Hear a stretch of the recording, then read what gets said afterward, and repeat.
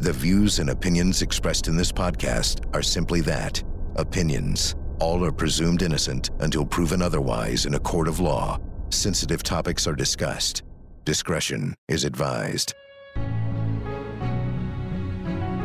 On this week's Court TV podcast, after a year-long suspension due to the pandemic and months of testimony, LA prosecutors have rested their case against accused murderer Robert Durst.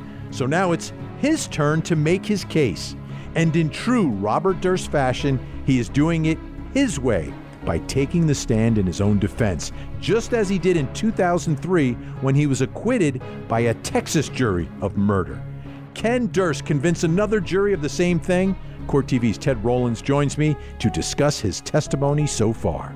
This is the Court TV podcast with Vinnie Politan. Robert Durst. This is a case and a trial unlike any I have ever covered. I'm Vinnie Politan. Thank you so much for joining us here on the Court TV podcast. And this is really something. Robert Durst, this is a case that is Robert Durst accused of murdering his best friend Susan Berman in order to cover up the murder of his first wife back in 1982. Okay. Now here's the problem. He was never charged with the murder of his wife back in 1982 in New York, but he's being charged and being implicated in that murder as part of this case, as well as the murder of another man in Texas who he was accused of murdering, but was found not guilty at trial.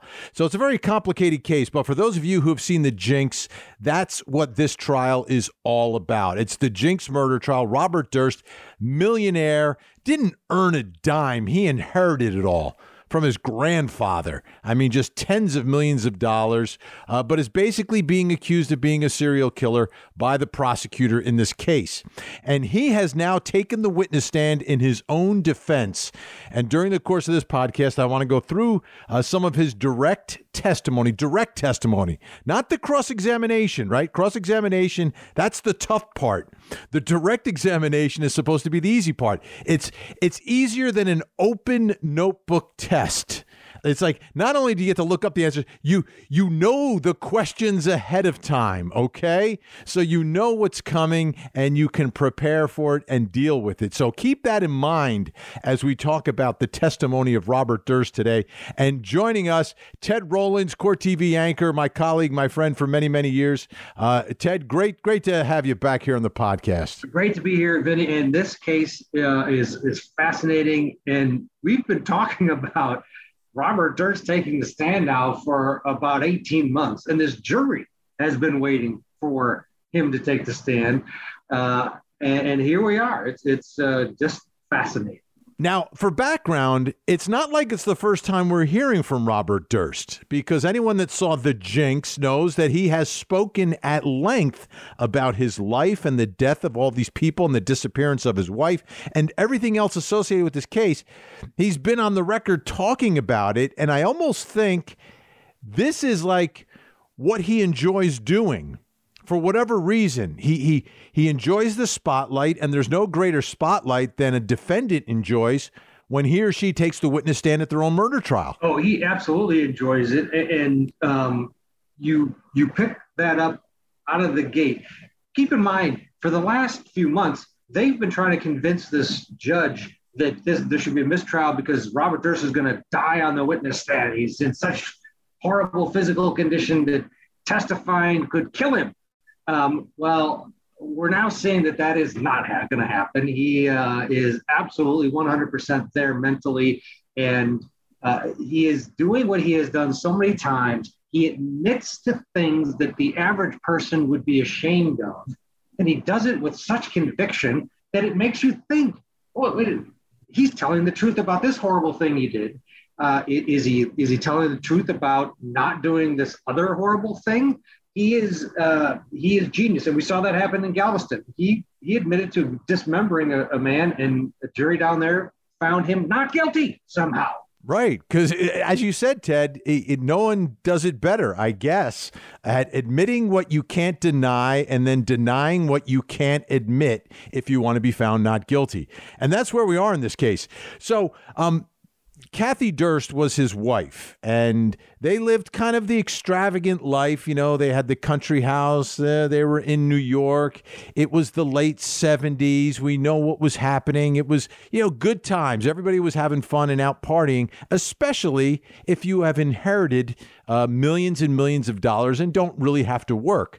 So Kathy Durst disappeared back in 1982. He's never been charged with her murder, but being implicated in this case by this prosecutor in California for something that happened in New York, or perhaps in another state.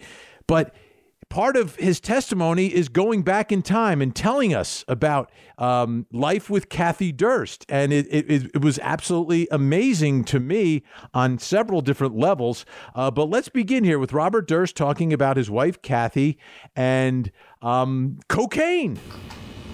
When did you first become aware that Kathy was using cocaine? Well, Gilberta used to have what she called Coke and veggie parties. She would cook vegetables, lots of vegetables, and she had lots of cocaine. So when you said that a moment ago, it wasn't like Coca-Cola and veggies, it was cocaine and veggies. Is that right? Absolutely. Maybe there was Coca-Cola there too, but there was sure a lot of cocaine. Do you want to start with the voice, Ted? First of all, his voice. It reminds me of the creepy old man on Family Guy. That's who it reminds me of. But your thoughts about Durst and just the manner in which he is testifying, the voice, the look, everything. Yeah, it's hard to figure out if he is accentuating his ailments for the jury. And if, after this trial, he is going to spring back to a different person. But physically, we've watched him deteriorate over the last couple of years. And now his voice has gotten to this point where it is hard to hear him at times, and it goes in and out. But that said, his memory and his recollection and his little tidbits that he adds into the stories and the fact that he reacts to questions, well, there might have been some coke there as well, along with the cocaine. It's just disarming, and you want to hear more from this guy. It's unbelievable. And it is the details, Ted. And as he was recounting these days, I mean, there were stories about a couple of nightclubs that I used to go to. One that is extremely famous, Studio 54. I could see him and Kathy being part of that crowd. I just rewatched the movie with Mike Meyer the other night to prepare for this today, Ted. But cocaine was flying. Studio 54 had a large spoon that used to be lowered down from the rafters to symbolize what all of the people except me inside were doing. And to me, there's such a ring of truth to it when he's talking about cocaine. And I could see these two people, young, millions of dollars, partying, Manhattan, late 70s, cocaine. Yeah, and he makes you visualize it with the way, even to put his faint voice aside, the details brings you into his story. He's a great storyteller, and the subject matter is just fascinating.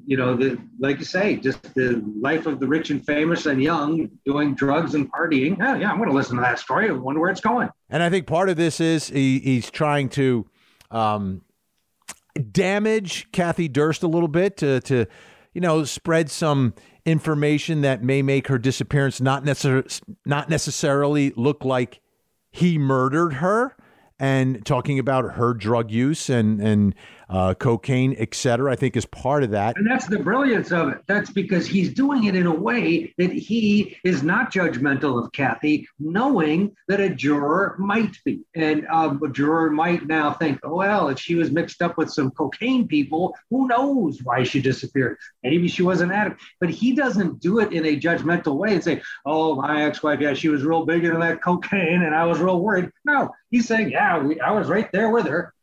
She had more of a problem than me, but he's not. It's incredible the way he is able to plant that seed without coming across as being doing it consciously, even though we know he is. Yeah, you're spot on, Ted, because let's listen to this part where he talks about his own drug use, and then listen carefully how he, as Ted said, minimizes his own involvement in it.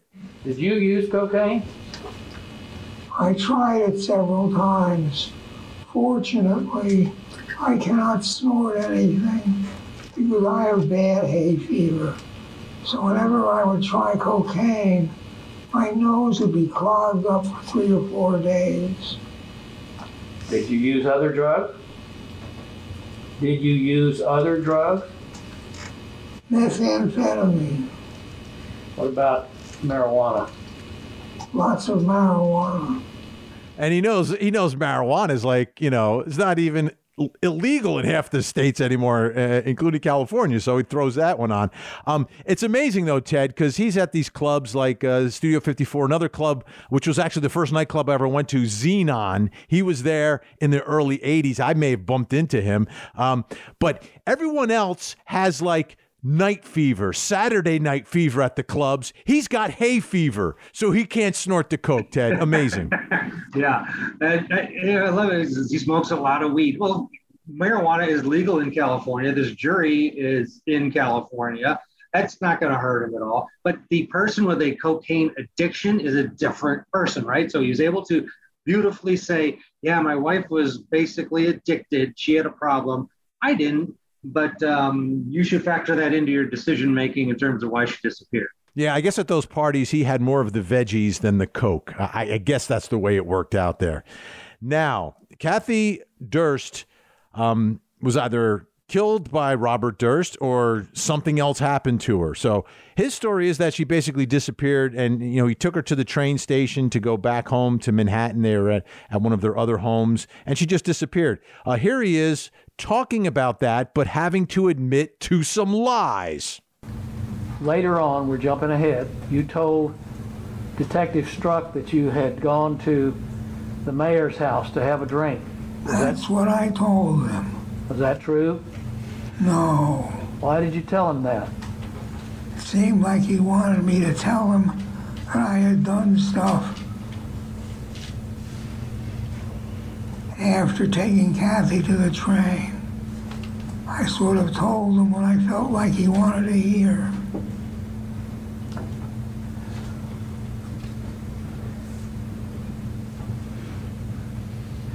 Did you call Kathy later that night? No, Did you tell Detective Struck that you had? I did. I told Detective Struck that I had telephoned Kathy at the Riverside Drive apartment and she was watching the news. And that wasn't true? That was a lie. Why did you tell that lie? Because I wanted to convince him that Kathy had gotten back to Riverside Drive. Remember, ladies and gentlemen, this is direct examination. And Ted, a big problem that Robert Durst has is that he's told so many stories through the years, but it's been so many years that it's gotten to a point on some of these lies where he's either gotten tripped up or new evidence has surfaced and he can no longer go with that lie. And now here he is having to admit to lies to police involving the disappearance of his wife, facts that are connected to the disappearance of his wife. This is amazing, absolutely amazing, because to me, why would you lie about this stuff other than that you're somehow implicated in what happened to Kathy? Well, and his explanation, though, is great in that he says, I lied because I didn't want them to think I did something wrong, basically. That's his answer every time. He says, yeah, I lied about why. Well, I didn't want them to think that I was responsible for these things. But he has this underlying sort of confidence that that the jury is not going to connect. Well, you lied about this, and this. You're not lying about the big question. He got away with it in Texas, so I'm not counting this guy out. No, you can't count him out, but it is such In a normal case, and right, because in a normal case, this would be absolutely devastating. But we are kind of walking on eggshells with all of this, Ted, as we analyze all of this, because we have the history here of him being successful at trial once before. So it's almost a different perspective for me, and it sounds like for you as well in analyzing it, because if other accused killers got caught in lies like this, we would be like smoking gun, smoking gun, smoking gun. But not quite sure if it is, in fact, a series of smoking guns for the prosecutor here. And a lot of it is his execution, even though, again, his voice is frail. But his delivery is filled with such confidence that, yes, I lied about this, and this is why. And he just delivers it. Matter of fact, and in fact, he admits things that the average person would be embarrassed to admit. And the average person, especially a defendant, wants to make most defendants want not only the jury to find them not guilty, but on some level, they want the jury to take them out to dinner afterwards and be friends with them. They want their credibility restored as well. Not Durst. He is more than happy to say he smoked a lot of weed. He did this. He decapitated, or he butchered Morris Black and chopped him up into little pieces. He does it with zero affect, and he owns all of his bad decisions with some sort of confidence that is it's just so strange that it gets people's attention. And I think you hit the nail on the head once again, Ted. You are spot on today, by the way, because it makes me think, right? Most defendants, when they get up there, they are defendants, and sometimes they're a little defensive, and they don't want to admit anything, and they try to put themselves on a pedestal to some higher ground. And he doesn't do that. He's not reaching for the higher ground. He just wants to tread water somehow to a not guilty verdict. So we shall see. We shall see. We've got a lot more to get to here in the podcast. We've talked about Kathy Durst, but that's not the victim in this case. That's just one of the circumstances related to the alleged motive in the case. Now, the victim is Susan Berman, his best friend, who prosecutors believe helped Robert Durst and knew all about the murder of Kathy. So when the heat was back on, prosecutors believe that Robert Durst then decided he had to kill Susan Berman to protect himself for what he did to Kathy Durst. When we come back, we'll zero in on his testimony regarding Susan Berman.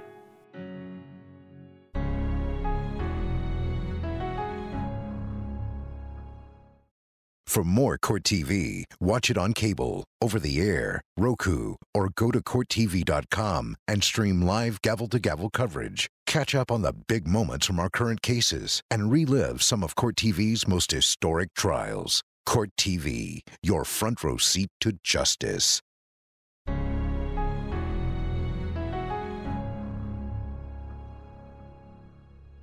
Bob? Did you kill Susan Berman? No, Do you know who did? no, I do not. Do you realize you have an absolute right not to testify? I am aware of that. Do you want to testify in your own behalf? Yes, There it is. The denial of Robert Durst to what he is charged with in this case, the murder of Susan Berman, and there he is denying it. No, he's aware of his rights. Do you want to testify? Yes. Something else you should note about the testimony if you've watched any of the trial. From time to time during his testimony, Robert Durst looks to his left after the question is asked. And it's not every question, it's just some questions. And a lot of viewers are thinking that Robert Durst is reading an answer. He's actually reading the question because he apparently has some difficulty hearing and doesn't hear every question. So if he doesn't hear it, he will turn to his left and then read it off of a screen where an instantaneous transcript is being put on that screen for him. So that's what he's doing if you're watching the trial, which you can watch on Court TV. Ted Rowlands, Court TV anchor, still with us. There's the denial. And Ted, I think it's significant, the denial, because sometimes, and I've actually covered a case where The ultimate question was never asked of the defendant, whether or not they committed the crime. It was amazing. We listened to testimony for like a day and a half from the defendant, and never once was she asked, did you kill your husband? And it was like, what just happened? But here, taken care of, very early off the top, and the denial. Your thoughts about his denial, the way he delivered it? Well, I think it was great that DeGuerin, his lawyer, got it out of the way right out of the gate, because you're right. Sometimes it'll come back as like the last question. They've gone through the direct, did you kill blank? Getting it out first is perfect, because now you can go back and recreate all of the circumstances leading up to that time period. Was exactly what they did. And here's where his voice and his frailty may help him, or maybe not. I don't know. But it's another factor into this whole thing where he's like, no, with that, that the way he speaks. At first, it's difficult to hear, and it's a little unnerving to look and hear him, and look at him and listen to him. But then after a while, which this jury's been around him now for 18 months, there's a sort of old man telling a story aspect to this thing, and it may be working to his advantage, his frail condition. Now, there's another part of this case, Ted, that I wanted to address with you here, and that is the sort of the vibe in the courtroom. Okay, we have a very charismatic judge. We have a passionate prosecutor, an experienced defense attorney, and a character beyond characters in Robert Durst. And this has been a long case. It started before COVID, then it suddenly stopped, and then resumed more than a year later and has continued. And it's a long, long trial, longer than most. But there have been a lot of moments in this trial, Ted, and it happens in most cases, but not as often as it is here. There are moments of laughter. There's a humanization. It's like inside that courtroom, even in front of the jury, everyone has become a character. There's a relationship between the judge and the lawyers and each other, and the back and forth. They seem to all get along and understand they're doing something, but there are a lot of moments of laughter. And I'm wondering your thoughts about how that is going to play. I think in the end, it makes jurors more comfortable where they are, but I think always the more comfortable they get and the more humanizing everyone is in that courtroom, the more difficult it is to say guilty. I agree completely. I think that this is a huge advantage to Durst because in the defense, because that familiarity, it takes away that element that is in most courtrooms, especially in a murder case. And this is an alleged triple murder, really. And the first couple of days you're there as a jury, you're like, oh my gosh, this guy with possibly a triple murderer, and there's a legitimate sort of fear factor in the same room as a defendant for a lot of people that aren't used to courtrooms. This is a direct opposite. Now it's Uncle Robert, and these jurors are so comfortable. At the end of the day, the brutal facts of these murders have been long washed away in terms of the shock value. Now it's just sitting there judging Robert Durst and listening to his stories, listening to him and being familiar with him. It all adds up to advantage defense. And the other part of it is, these cases are so old, and this is being tried in California. There's no one there to really represent the victims here or the alleged victims here. So I think that is another part of the equation and the uniqueness of this courtroom. Right. If you had a full gallery of victim family members there every day, which we see in a lot of the trials that we cover, that's another game changer, because now as a juror, you have a responsibility to deliver justice if indeed you think this person did it. Take that away. Now it's all about Robert Durst. It's all about the defendant in this case. And at your point earlier is spot on, where you feel bad for to find someone guilty. It's like punishing your kids. It's not easy to do. And these jurors have such familiarity now that it has to benefit the defense. Okay, let's get back now to some of Robert Durst's testimony. And two big pieces of evidence that were a big part of the Jinx documentary, which really kind of, I think for folks from coast to coast, kind of put this around the world, really kind of put this case on the map and made it even more prominent than it was. And the first is when Susan Berman died, she didn't really have relatives. She was living alone. A note was sent to police to inform them that Susan Berman was dead. And no one called 911. Someone sent a letter to police. And for years, Robert Durst denied doing it. He is now admitting that he's the one who wrote the letter to police, that his best friend was dead on the ground in her house. So that is something he has to deal with. And they call it the cadaver note, which is kind of a strange name, but it describes what this is. It's a note sent to police about Susan Berman's dead body, so someone would find it. Let's take a listen. Did you write that letter? Yes, I did. Did you lie about it later? Yes. Did you lie about it for years? I did not get your last letter. Did you lie about it for years? Yes. Why? Because it's a very difficult thing to believe. I mean, I have difficulty believing it myself that I would write the letter and have not killed Susan Berman. What was that? What did we just hear, Ted? That's almost like that's like a backhanded a confession. It's classic Durst. It's that's it right there. Yes, I lied. I did it. Why? Because I can't. No one would believe it. I don't even believe it. But you got to believe it. You got to believe it. Unbelievable is the only way I can respond. So, to me, this is amazing. But how does the jury handle this? And here's my fear as a former prosecutor who, looking at this evidence, believes that Robert Durst is guilty. I will admit that I believe he's guilty based upon his direct testimony, by the way. Will the jury overthink this and think, if he actually killed her, he would never write this letter? He would never do that. That a guilty person would never write this letter. That would be the most stupid thing on earth to do. It just leave her body there. No one will ever find her, And he didn't dismember her, so it's not Robert Durst. Yeah, no, you're right. It is so, and this is what he did though with Morris Black in Galveston. He got up there and detailed how he chopped Morris Black, his neighbor, up into little pieces and threw him into the Galveston Bay after a self-defense scenario, which he explained in detail how they struggled over a gun and he accidentally killed Morris and didn't mean to, and Morris was trying to kill him, blah, blah, blah. At the end of the day, his admission and his detail about chopping up another human being actually helped him. That jury found him not guilty. Will it happen again? I wrote this letter.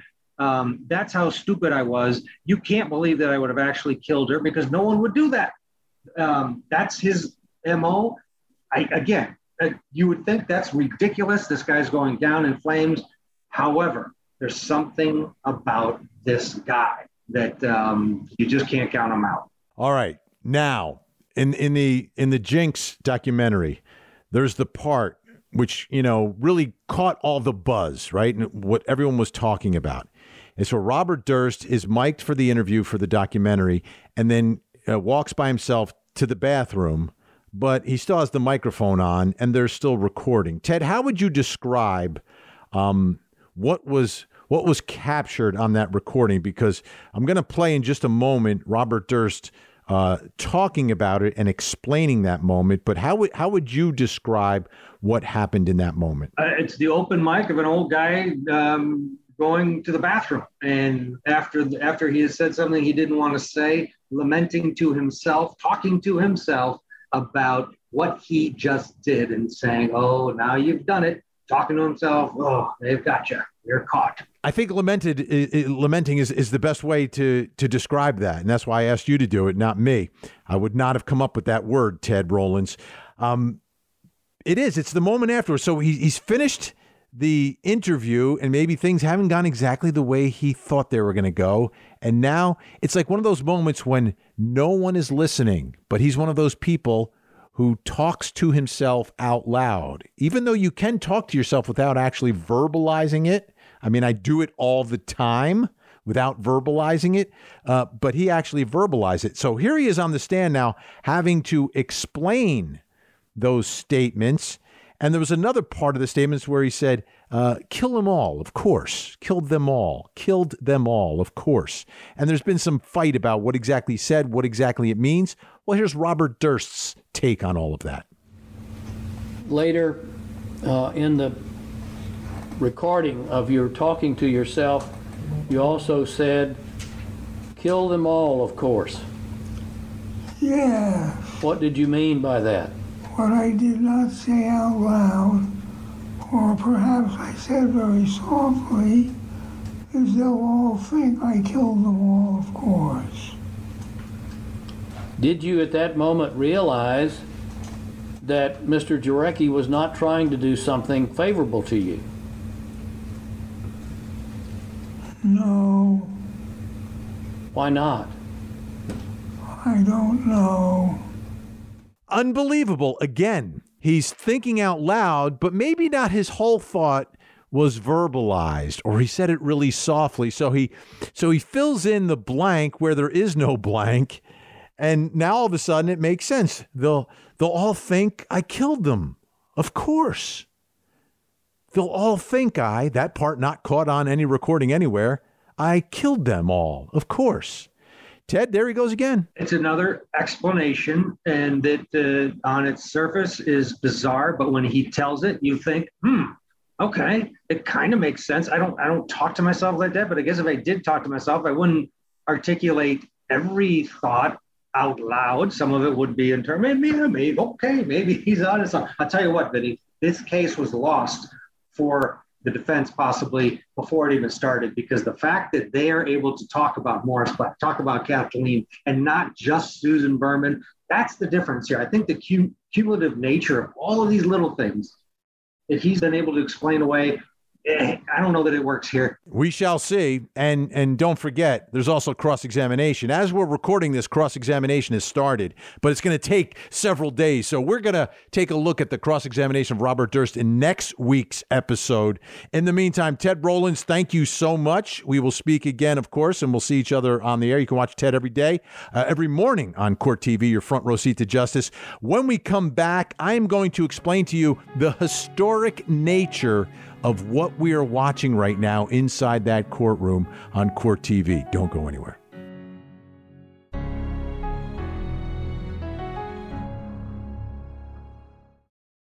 Follow Court TV live over the air, uninterrupted. If you're watching television with an antenna, just rescan your channels now to add Court TV. And go to CourtTV.com to see the exact channel position and more ways to watch Court TV in your area.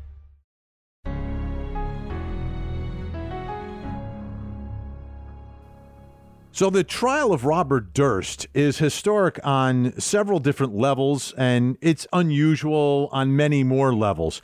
But what's really historic about it is this is the second murder trial of Robert Durst that we're covering on Court TV.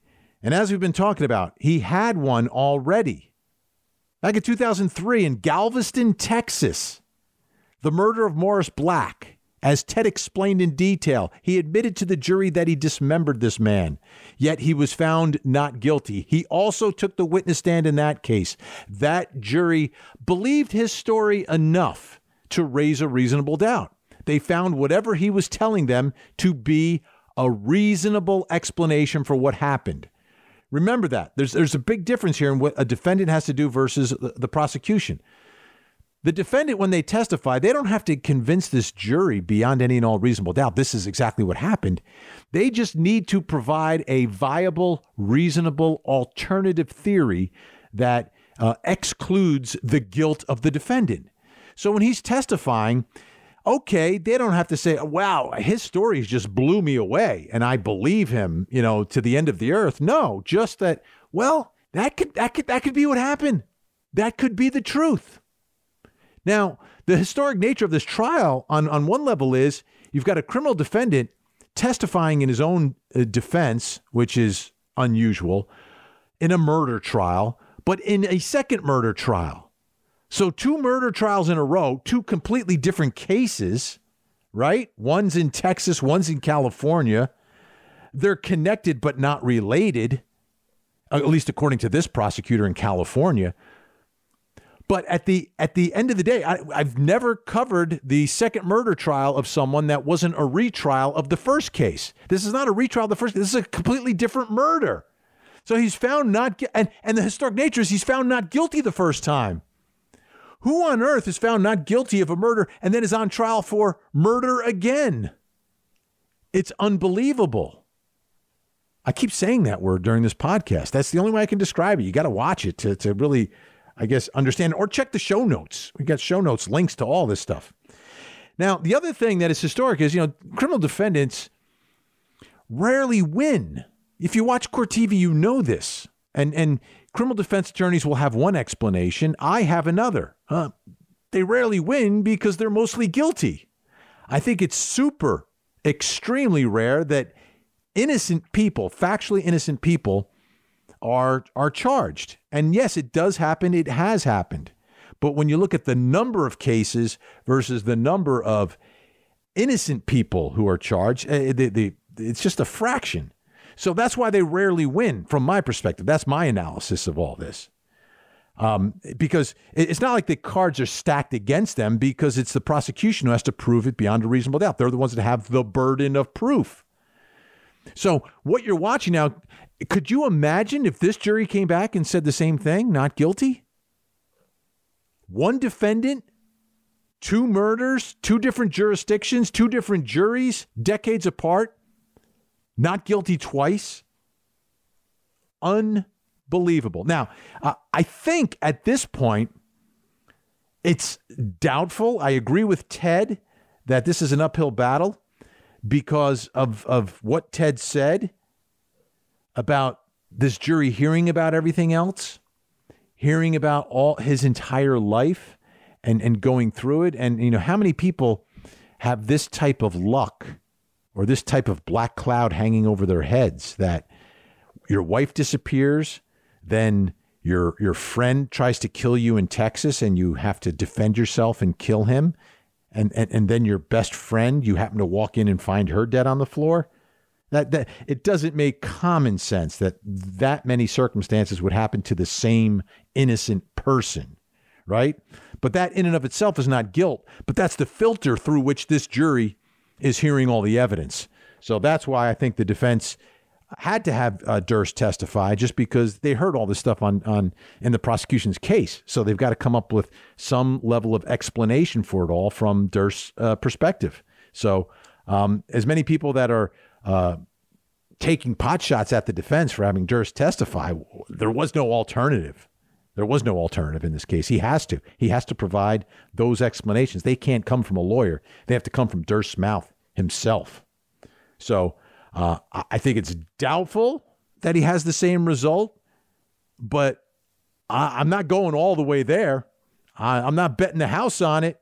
This is a guy who admitted to dismembering a human being and told the jury exactly how he dismembered another human being, and they found him not guilty of that murder. So that is Robert Durst. And that's it for this week. As I said, make sure you check the show notes. We have lots of links for you to this story. Watch the trial on Court TV.